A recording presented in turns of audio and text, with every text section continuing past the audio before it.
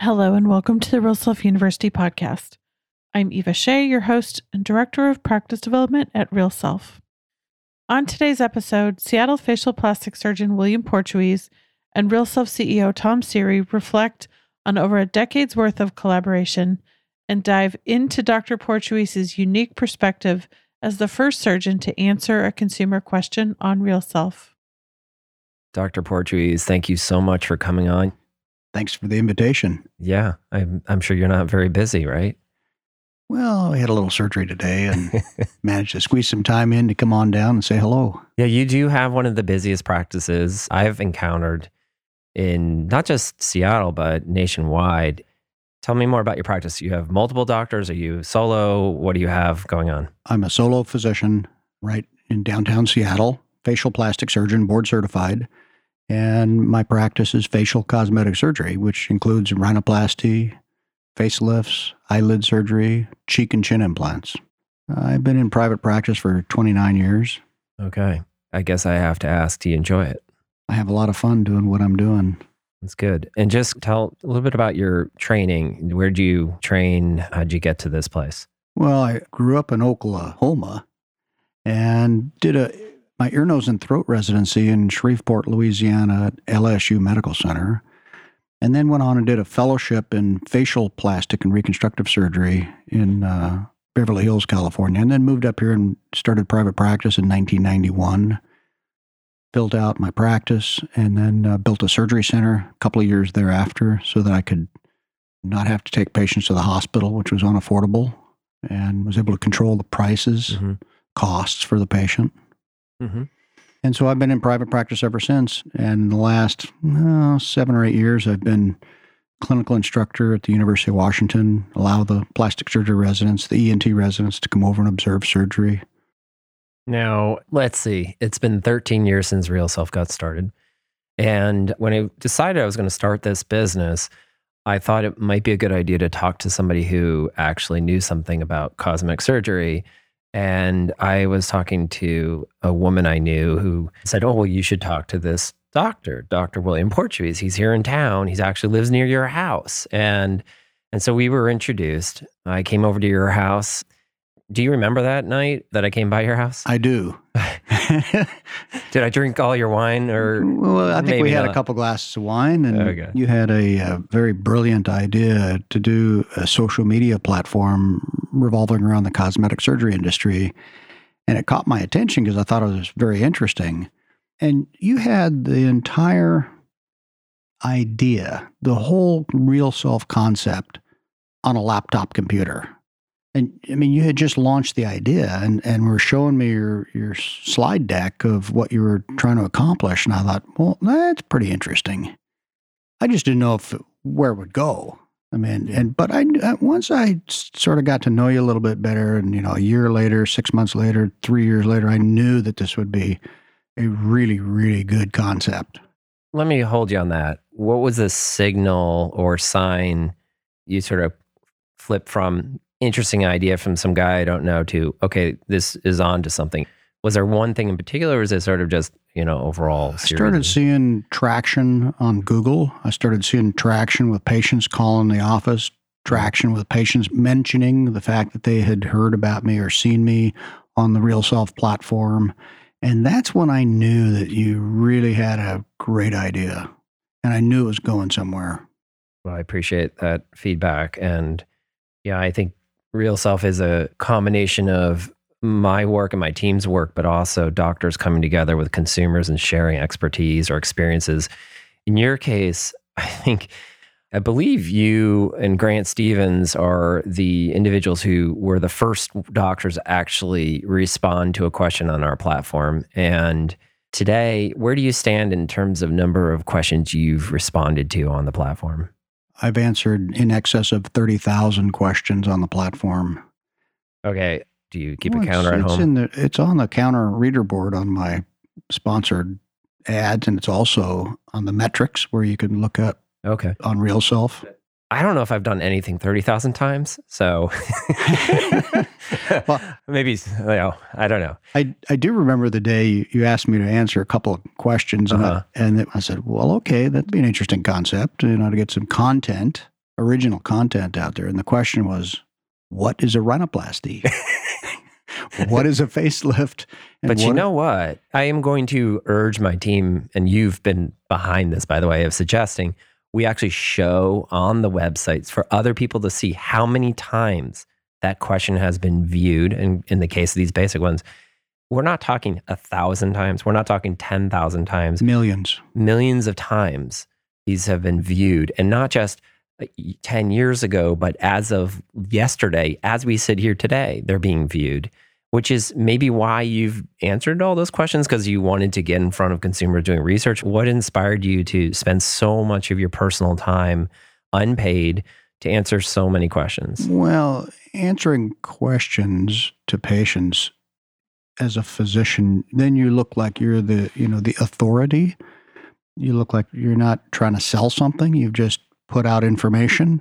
Patients can look at that, digest it.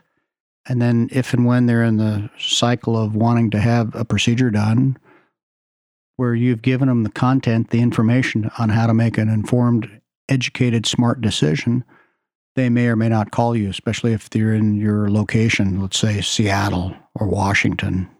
So who helped you write these 30,000 questions? Well, I did it all I started off typing the answers, but I'm not that fast of a typer. So I went out and spent $600 on a dictation system. Mm-hmm. And that dictation system allowed me to move through that process a lot faster. Mm-hmm. I don't do any canned answers. I don't have an automatic copy paste type of situation. I actually answer them. Some of the sentences may be this, a couple of the same, but it's an original answer that specifically answers that question. So there's a tip in there for doctors when they're responding to a question. I believe you're saying just answer what they're asking, Correct. Not what you want to say. Correct. Answer the question. But the key metric that I think for physicians to understand is that, some patient from New York, now I'm in Seattle, but some patient from New York might ask a question, but people in Seattle are going to read that answer. Mm-hmm. So you're talking to a broad audience. Yes, you're answering that one patient's question in New York or Florida, but lots and lots of people in the Pacific Northwest will read those answers, the Q&A. So I think it's important to be in front of consumers making a decision on whether they want to get a nose job. They're going to want to go to somebody who's answered their questions for them. What are some of the things that now that you have 30,000 in your rearview mirror, so to speak, what did you learn? And I don't want you to tell me all the things you learned, but what are some of the key things you've learned from getting 30,000? What wouldn't you have known sitting here today if you hadn't taken that time? Well, it's interesting. It helps me to understand what patients are asking the questions. So if patients keep asking the same questions over and over and over again, there's a disconnect. There's an educational disconnect. And the classic example of what's the difference between a septoplasty and a rhinoplasty? A septoplasty is done for breathing in the nose, and a rhinoplasty is done for cosmetic. They can be done together. They can be done separately. Mm-hmm. But there's an enormous amount of patient confusion regarding that issue. Mm-hmm. One of the things, you and other surgeons, but I learned to listen to you carefully when you give advice, and it served me well, is you said at some point, look, I think these post-op questions are getting to a place where they're inappropriate for me to respond to, and they're just redundant as well as, are these normal results? Can you talk a little bit more about, because, at RealSelf, we did end up saying to consumers, I'm sorry, but we've decided we are no longer going to support questions that are related to your post-op recovery, direct questions such as, is this normal 1 week later? Right. I remember, several years ago that there were a lot of questions. And the question would be something in the order of, well, I'm 2 days after post-op after a rhinoplasty, why can't I breathe out of my nose? Mm-hmm. I had a septoplasty 3 days ago, why can't I breathe out of my nose? And those are questions that are really best answered by the operative surgeon, not another physician on the platform, on the RealSelf platform. They really need to hear it from their physician. And if they didn't know that beforehand, it's really important that they should have. The surgeon should have told the patients, you're not going to be able to breathe out of your nose after septoplasty for at least a week. So do you think that's another, I don't want to put words in your mouth, but is that another observation you've made over the course of 30,000 that, boy, a whole bunch of patients out there who've had these surgeries appear not to have had adequate understanding of the communication they can have with their practice after in recovery and care, after care. Correct. The educational component of the post-operative care, pre-op care, post-operative care is very, very important. And patients either don't get that, or they just don't listen, or it goes in one ear and out the other. But for the most part, I think there's a communication gap to some degree between the physicians and their staff and the expectations of what the patient really wants. Mm-hmm. Interesting. In terms of observations you've made, you've shared with me another one, which is, and this is more in the realm of patients sharing their feedback, both on RealSelf platform and other review platforms in terms of their satisfaction with a procedure, particularly rhinoplasty being sort of a hot button one, where there is concerns between you and your peers about patients who manifest body dysmorphic disorder or indications that they might be having some issues with understanding their own identity and so forth. Do you have anything you want to add to what you see happening? And is it new in terms of BDD, or has it always been there and it just makes your job more challenging in terms of the screening and as you put yourself on the internet and become so visible to millions of people? Body dysmorphia is probably the biggest single challenge that I have in my practice. And it stems from a variety of reasons. There's a depression component to it. There's kind of an OCD, obsessive compulsive component to it. And patients are looking in the mirror very extensively, maybe 100 times a day, maybe 3, 4, 5 hours a day. And it really is, they're distressed and distraught over the most minuscule piece of anatomy that really, it's the rest irrelevant. of the world couldn't see potentially. No, the rest of the world couldn't see it. Right. They see it and they magnify it, and they can't get out of this recurrent loop in their brain and to just try to move on. And so what happens is they're tortured. They can't go out of the house because everybody's looking at this issue, and they torture not only myself, my staff, themselves, and you can never get these patients through the goalposts.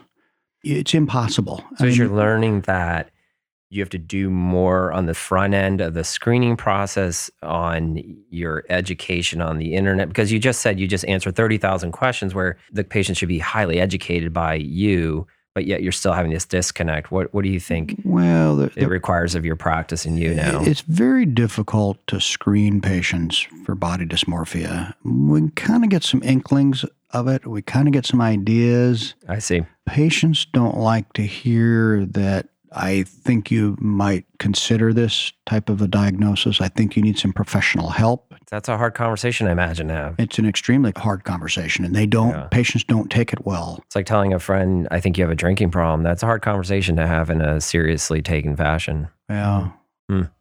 Patients try to trust their provider.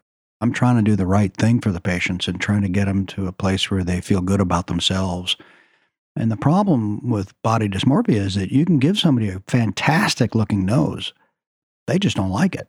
Mm-hmm. And it's kind of a real headbanger for the surgeon because they don't like it and they're unhappy, and I'm trying to make people happy. They pay me to give them a new nose and I did the service for them, but they're not happy. So for the surgeons who are listening, I mean, I'm sure they have their own ways of thinking about this, but have you discovered anything that you'd give as a tip? Like, hey, here's either a red alert, this is a flag, or is there anything new you can add to the conversation about BDD in your industry? I don't have anything new to add other than these folks just tend to be overly concerned about a very minutia piece of anatomy, and we try to pick them out of the lineup if you can. Once you've done surgery on them, then you kind of own that patient. Yeah. And then I try to talk to them about the issues and bring it to their light and put a little sunshine on that disorder. And then I also talk to them about there's a book out there called The Broken Mirror. It's designed or written specifically for these body dysmorphic patients. It's patient-centric. And then there's a website called bddfoundation.org, bddfoundation.org. With that, yes. And there they have an extensive online test you can take at home. There's support systems, there's therapy, there's the recommendations for psychologists, psychiatrists that can help people get through this issue. But I think the biggest issue is patients just have to come to the realization they got to get out of the rut because it's a dark rut. and it's a dark tornado that they get themselves worked into and they can't get out of it. And sometimes it takes medications like antidepressants, and it takes a psychologist and some professional help. But we're just trying to look out for the patient's best interests, and that's the best we can do. I talked about this body of 30,000 answers out there, and I kind of, why wouldn't that have reduced the number of people coming in who have this? But I guess it's more about getting informed is different than self-awareness and knowing what you're behaviorally and psychologically, how you're approaching. The body dysmorphia issue is really, think about how many pictures we take nowadays on a cell phone. Back in the day. I see you taking selfies all the time, by the way. Oh, no, I'm not a selfie kind of guy. But there's a lot of that going on. Absolutely. And just on my own cell phone, for example, I think I have over 4,000 pictures. But many of us have thousands and thousands of photographs on our cell phones or our iPhones. And whereas, years ago, you used to have to go down and get your film developed with 35 millimeter. Mm-hmm. Well, you would only have 24 or 36 photographs. And 10 would have been blurry. Yeah, exactly. And 7 would be your eyes closed. But the selfies is a real deal, and it's a wide parabolic image. It's a fishbowl, fisheye lens, and it magnifies things and distorts facial images. That's really interesting because the facial plastic surgeons, that's your territory above the clavicle typically. Correct. And that's where you're right, that the trends are there. You have been proficient and very active, not just in answering questions, but posting photos on the RealSelf platform and your own website, seattlefacial.com. And I don't know on your platform how many pictures you have, but on RealSelf you have 1,900 photos. And first, how do you get that many? Doctors come up to me all the time and say, well, I can't get my patients to agree to be one on, it's their face. They don't want to be on the internet. Do you have a tip there on what is it that you talk to the patient about to say, are you comfortable having your image on the internet? First of all, I think you really have to have a great relationship with a patient. You have to give them a great service. You've done what you told them you were going to do. You set the expectations and you execute on exactly what you told patients you're going to do. So patients are happy with the service. So it's your team. It's not just the doctor. It's your team. Yeah. I make them look good, but my staff makes them feel good about their decision to come have their surgery with us. Then I take their after pictures. Let's say it's at 4 months or 6 months after the surgery. And then I print out a before and after of all the different angles and I hand them to the patients. And then the patients, they look at their own before and after images on paper in front of them and they go, wow. And that is the moment to ask the patient, can I share these? Can I share these with other people? Can I please put these on my website with your permission? Mm-hmm. And sometimes they say yes, and sometimes they say no. Mm-hmm.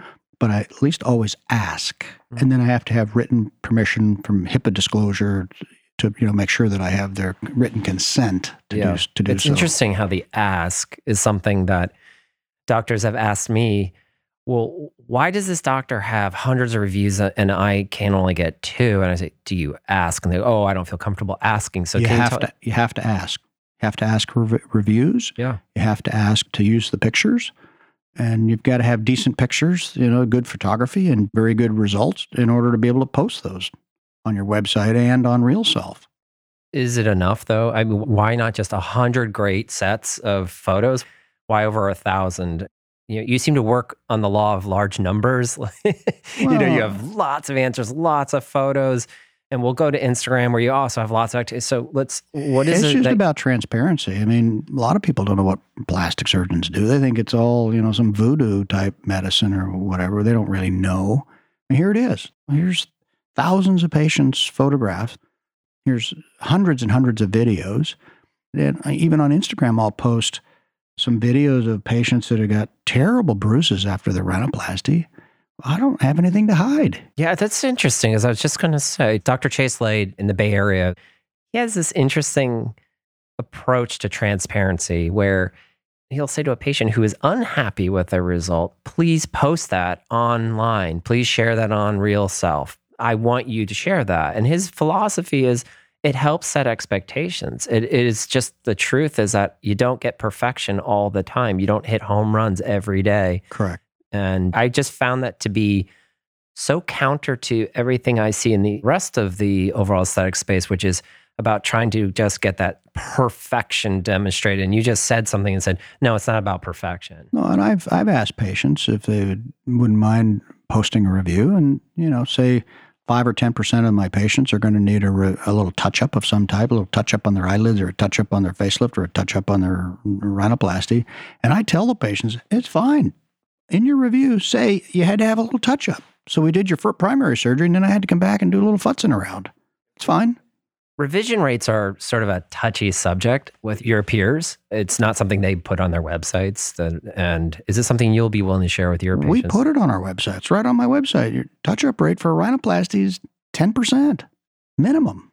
We're just kind of in the genre right now talking about a subject of expectation management. And I'm bridging off of the dysmorphic disorder because I would argue that part of it, the challenge out there for surgeons like yourself, is making sure people coming in have expectations properly set. But one of the things that is interesting is you post your prices Correct. On your website. Correct. Can you talk more about that and why? So again, it's about transparency. If you look at your Google Analytics, the number one area on the website the patients go to is the photo gallery. Yes. They want to see your work. They want to see the quality of the work, and they want to see consistency. If you see the work you like, you go, oh, okay. Well, how much is this going to cost?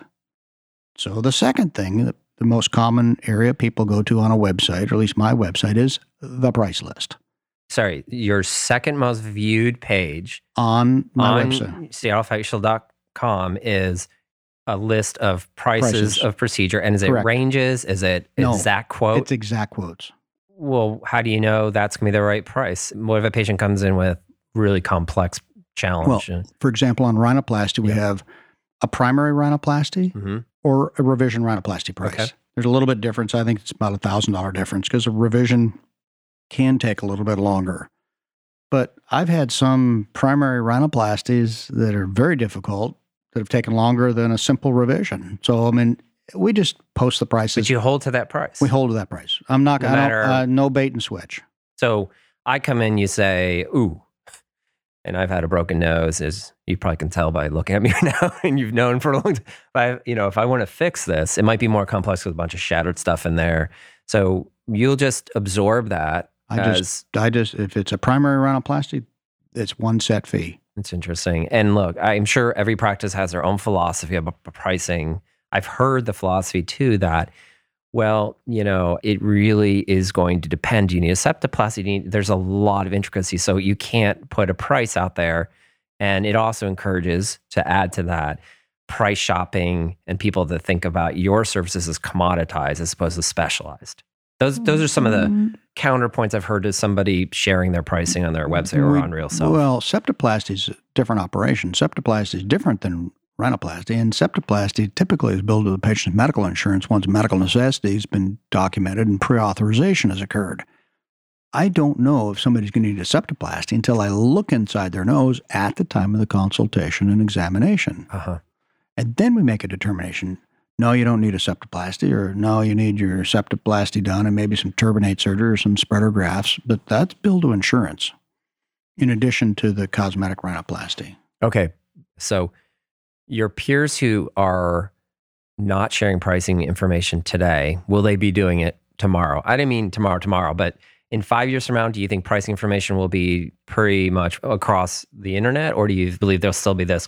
I think more and more transparency is going to occur in medicine as more and more patients, their deductibles go higher for their insurance.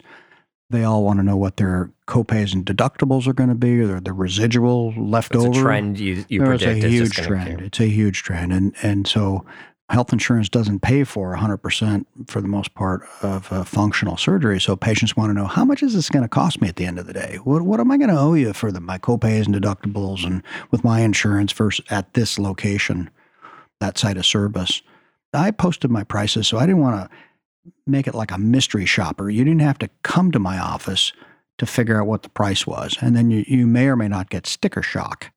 And I've seen that happen before, where patients go into an office and next thing you know, it's sticker shock. They had no idea it was, this XYZ surgery is going to be so much money. And so there it is. So patients know. So when patients come into my office for a consultation, they've already seen my website. They've already seen all these before and afters on RealSelf, on my website. They already know what the price is. So the conversation goes just... It's a shorter conversation. Yeah, interesting. One of the things I want to go back to is just, so you've invested all this time, and you've also been an advertiser in RealSelf, paying for spotlight advertising in both the Seattle region and beyond. You know, you've looked outside of the Seattle region for bringing attention to your practice. How have you seen us as a company impact your practice? What are some of the things you've seen? I mean, beyond like, yeah, I get patients from RealSelf. How has it influenced it? Before RealSelf, most of my patients were from the Seattle Metroplex, Seattle Bellevue. Well, you're a Seattle surgeon. Right. And some from Eastern Washington. And then I noticed as soon as RealSelf started taking off, I started getting much more of a regional and even national practice, because RealSelf was responsible for reverse tourism, where patients will fly inside the United States for a specialty type surgeon, for example, a rhinoplasty or a revision rhinoplasty. So instead of going to Mexico, they're actually coming to excellent surgeons in the United States. Or instead of going to their Manhattan plastic surgeon, they're going to Seattle. Correct. Or somebody who's active on the platform. And how pronounced is that? Is that 5% of patients are going over 100 miles, or is it 10%? What is your... About half of my practice comes from out of town, out of state. Out of state. Wow. Yeah. We could spend a lot of time talking about this, but is your staff, do you put them up at a hotel or an apartment? We have 3 hotels across the street from my office that we make suggestions on where they can go stay.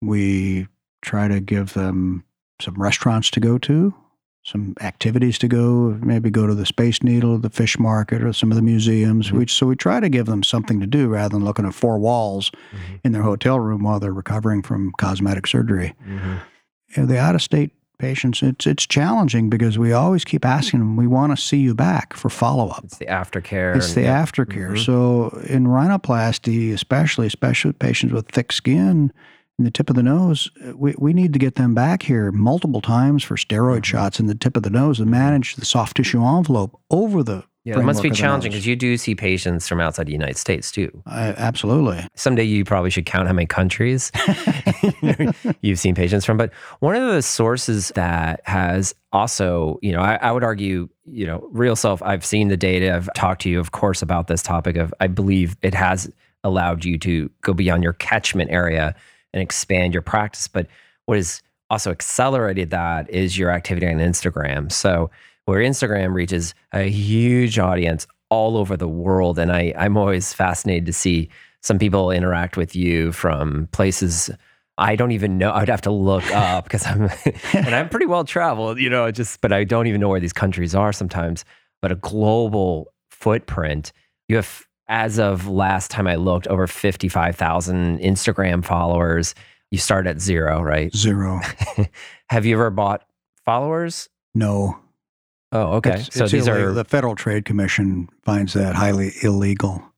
Oh, interesting. So you believe that it's an illegal behavior to actually... Interesting. And the Federal Trade Commission has come down and sanctioned companies for buying fake followers. And you think doctors who buy fake followers are taking that risk? Absolutely. Okay. So I guess there's some advice there. Don't do it. There's no reason to. There's absolutely no reason to. It seems overwhelming. Look, I myself am not a big Instagram active individual. I guess part of my problem is I have a little bit of a privacy nature to my life that I enjoy. And I believe you have to give up a lot more about who you are. It's also a lot of work. Do you do it by yourself? Do you have a consultant? Do you have a team of people behind you? Is a camera rolling right now as we're doing this? No, I have a younger staff member who's about 30, who's grew up with a phone. Grew up with a cell phone and a computer. And, and she has taken a very keen interest in growing that component of our practice on Instagram. I've bought a couple of classes for her, online webinars for her to study and go through and learn. That's her full-time job? Or No, very part-time. Maybe a couple hours, maybe an hour a day. Okay, so you're not saying, hey, if you want to get to 50,000 plus followers that are organically driven, you need to go hire a whole staff of people or an individual dedicated to social media? I think you need somebody that's dedicated to it, but I don't think that's a full-time deal. I mean, she spends maybe an hour a day and probably doing it, and including the weekends, which I pay her for. But, for us, I think part of our growth on Instagram was I just sat down one day and I said, I think this is important. And here's why. I think a lot of patients are following me on here, or they want to follow me. So I had to think really deep, long, and hard about what is it that a patient would want to see on a video. Because videos early on for me were getting way more eyeballs on Instagram than just before and after pictures. I don't care how good the picture was, the before and afters of a rhinoplasty or eyelids. So I had to define, okay, what is the aha moment for a patient on rhinoplasty? What is the aha moment? And that is the moment you take the cast off the nose and you give the mirror to the patient. Reveal. The reveal, the rhinoplasty reveal. And all of a sudden, that caught a lot of attention, a lot of eyeballs. Yeah, I saw one of your videos had hundreds of thousands of views. Even though you may have 54,000 followers, that doesn't mean you're limited to 54,000 people. Correct. But you put your hashtags in for different components of nose job rhinoplasty, and all of a sudden you can get 100,000, 200,000, 400,000 views, eyeballs looking at just taking the cast off this young woman's nose, and it's an emotional moment for that patient. So it's fascinating. You don't need to be Paul Nassif and have a famous TV program to get that kind of reach if you have the right content. It's the right content. All I'm doing is capturing the emotional moment of that patient, and that's it. Don't you feel like you're giving away your secret? It's all about transparency.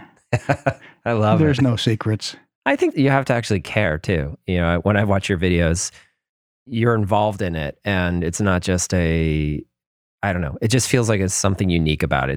It's authentic. It's also about the patient. If you notice, most of the cameras on the patient themselves, not me. It's not about the physician. True. It's not about the surgeon. It's about the patient. But they're awfully young. I mean, I guess when I see, do you get old people like me to show up in those videos, or are they just reticent to it? More so the younger crowd, the 20 and 30-somethings.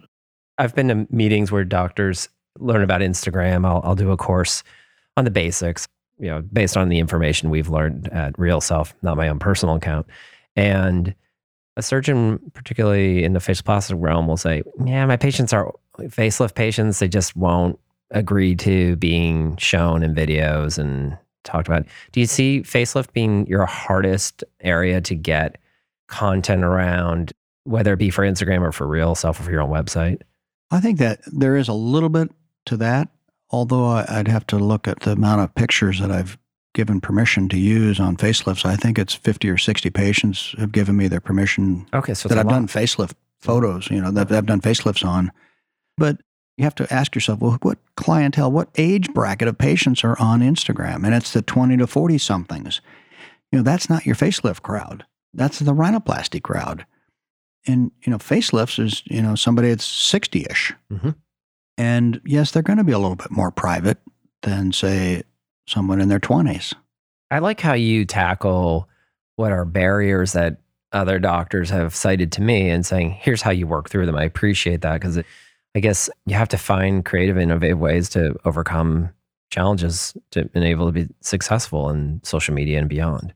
Correct. So it's difficult. I mean, I try to demystify pricing, try to be transparent about how much bruising and swelling you're going to get. Here are photos, here's videos of what you're going to look like afterwards. Here's the prices. I mean, everything's right here.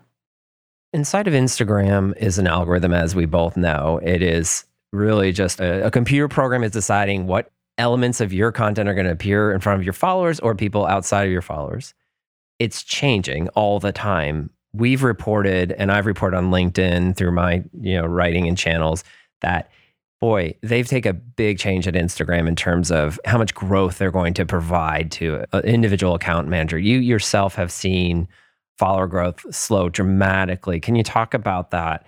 Well, the algorithm changed right around July 1st of 2019. And how do you know that? Well, we were getting 100, 200, 300, 400,000 views on every one of these cast removals. And then within a week or two, it went down to like 10,000. Wow. So 20,000. not just a small. It was a huge magnitude order of decline. But, at the end of the day, it didn't slow our practice down. We were still seeing lots of patients, still doing, plenty of surgeries. And then in the last 3 or 4 months, it's starting to come back again. But it's not, the traffic tends to come back more on the second or third week after the post. Oh, interesting. It's not right away. So it's not, you might trickle along at 5, 7, 10,000 views on a little video, and all of a sudden you look back at it 3 weeks later, you're at 100,000 or you're at 50,000. So somewhere downstream, weeks later, the Instagram algorithm is showing that video more somewhere, but it's not right away. Interesting. So you have to have patience to look at the data over time. Correct. You've mentioned earlier, you got to look at your Google Analytics, and you also referenced quite astute number of insights into your data on Instagram. You seem to be data-driven in how you assess your performance. What's your way of looking at, if we dig into Instagram a little bit, how do you know how you're doing? If you have this other individual in your office running it, do they just give you a report on Tuesdays or something? Or? No, we can look at the previews on each video. There's a little preview, and you can open that up on a business. It has to be on a business account, not a personal account. And you can open that up and it'll tell you how many views you had, how many links to your website or patient visits. I mean, all the metrics are right there on that business account. In your Instagram philosophy, is there sort of a line you draw? Like, I'm not going to show, I don't know, family members, some side of your personal life that you think just doesn't belong there. How do you tell your staff member who manages this with you? They obviously know you over time, but is there sort of a written rule book or just a understanding this is the line? Well, this is a business account. I'm a physician and this is a business account. This is not about myself sitting on a beach in Hawaii with a teeny weeny bikini. I don't think I want to see that, no offense. But it really is. It's not about the physician. It's about the patient. And it is not about me on a vacation somewhere, doing some activity. The only posts that we put are about the patients or about a picture of the patient and myself in the office with her cast on or without her cast or some picture in the office, but that's it. It's a professional account. And I think it's important as a physician not to mix the business component and a personal component. I mean, if you want to have a personal Instagram account, fine, but that should be for your personal friends.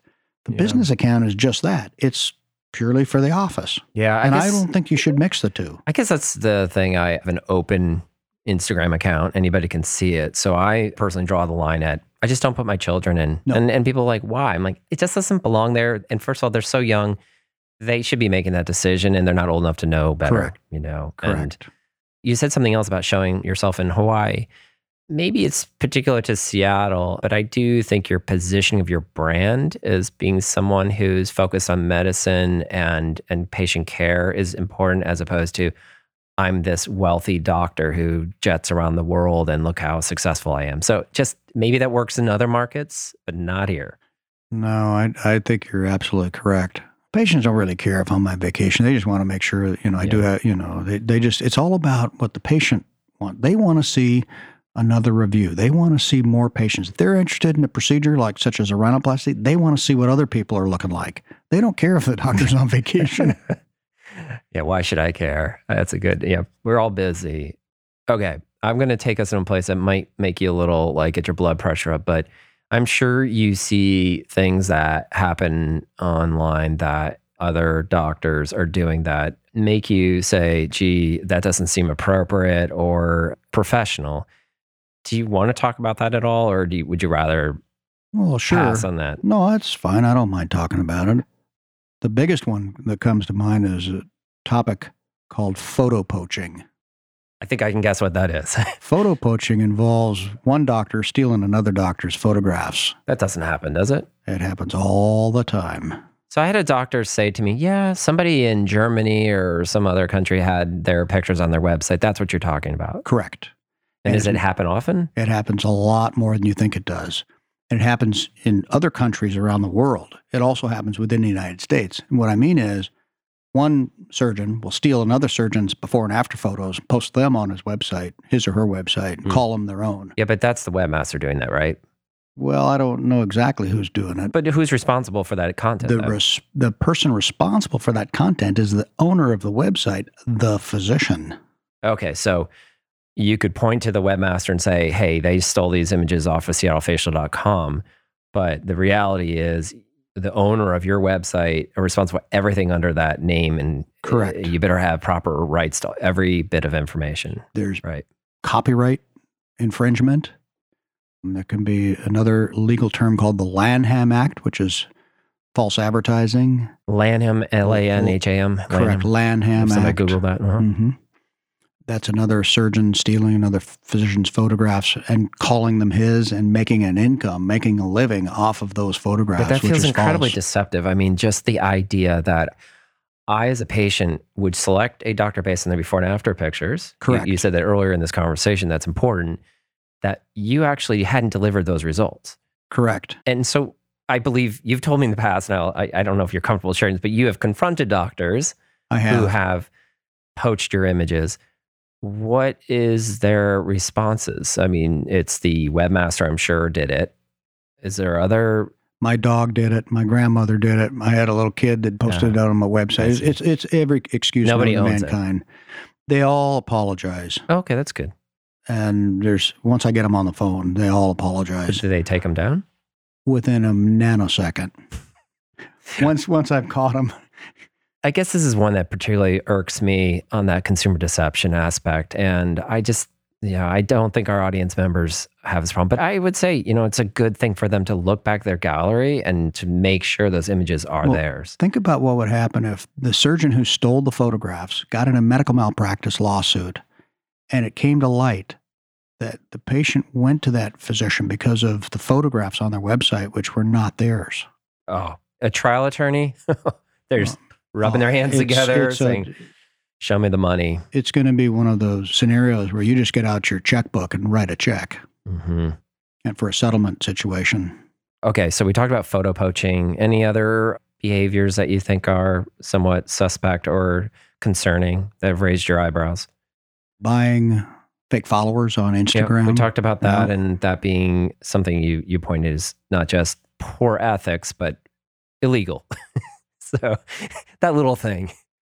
Yeah. I always tell my team, you can do all these creative exercises and experiments on social media and in the company itself, but Tom doesn't look good in orange, so I don't ever want to wear an orange jumpsuit. So far, they're doing a great job of keeping us ethical and doing the right things by law and by just what's right for the business and for people. What about on Instagram? I'm sure you've had moments where you see something, go, ooh, wow, I wouldn't do that. Is there anything? Well, I wouldn't put my kids' pictures on Instagram. 2, I'd keep it professional. 3, if it's a business site, keep it business. If it's a personal site, keep it personal. And I think the medical boards have also got rules and regulations about that as well, because they don't want to see the two mixed together. You have a professional side, and there's boundaries that patients and physicians must have, and they don't want to see the personal versus business boundaries cross over. Yeah, I mean, I'll admit I was fishing a little bit because I thought maybe you would say something around, there's a level of decorum almost where, you can see antics and silliness in videos and so forth from some doctors' practices, and maybe that is their personality, but maybe it is going over a line too. Well, the silliness and antics are fine if that's the kind of clientele you want to attract. That's true. But I'm talking about the dancing surgeon, the infamous, dancing surgeon case on the East Coast. And yeah, but she lost her license because she was not paying attention to the patient under anesthetic, under an anesthesia. Gotcha. And so it was more about singing and dancing and not about taking care of this is a patient safety issue.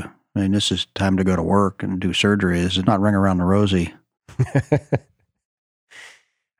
Let's talk about the future and wrap up our conversation. You've been very generous with your time, and I know you're really busy every day meeting with patients. So where do you think things are headed? You may have 5, 10 years left in your practice time. I don't know. Maybe let's just say 20 if you want to be sort of, still at it, but it's not going to be forever that you're practicing. But where do you see things 5 years out? Do you believe there's any trends in technology and information that are going to show up and affect practices like yours? I think the non-invasive procedures are going to be even more wildly popular than they are now. Some type of fat-burning, cellulite tightening device, non-surgical.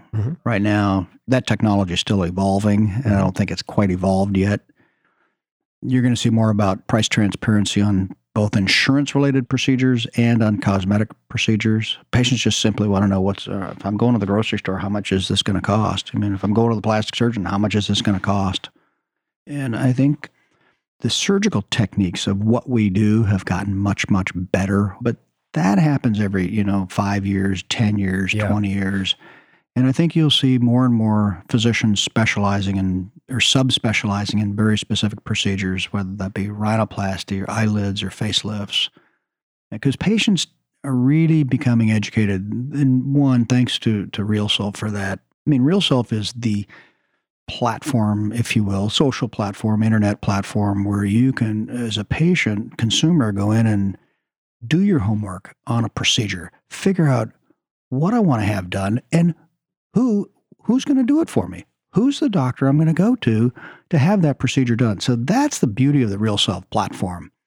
And it just empowers patients, consumers with knowledge to make a smart decision on what they want to do and how much it's going to cost. Yeah, I mean, if we looked at where we fit into that 5-year picture, I was talking to Mark Sandritter, our head of digital marketing, and I think I said 5 years, and he said, that's like 100 years in social media time. We have no idea. It'll be 3D, mind meld, whatever. In terms of technology, that's moving so quickly. But what I love that stays consistent, and something that I've seen in you and your practice over the 10 plus years of you and I knowing each other, is it really comes down to delivering great results, doing good work, and being deeply authentic. And I honor that in the way you've run your practice and the success you've seen, because that's a formula that I think survives no matter what TikTok or whatever shows up on the scene. And same way with the economy. I mean, if you take care of patients, do the right thing, and have reasonable fees to do what we're doing, in other words, not price gouging, and have a well-balanced practice. I mean, my practice grew even 10 years ago back in the recession. Yeah. In the late 2006 through 2010.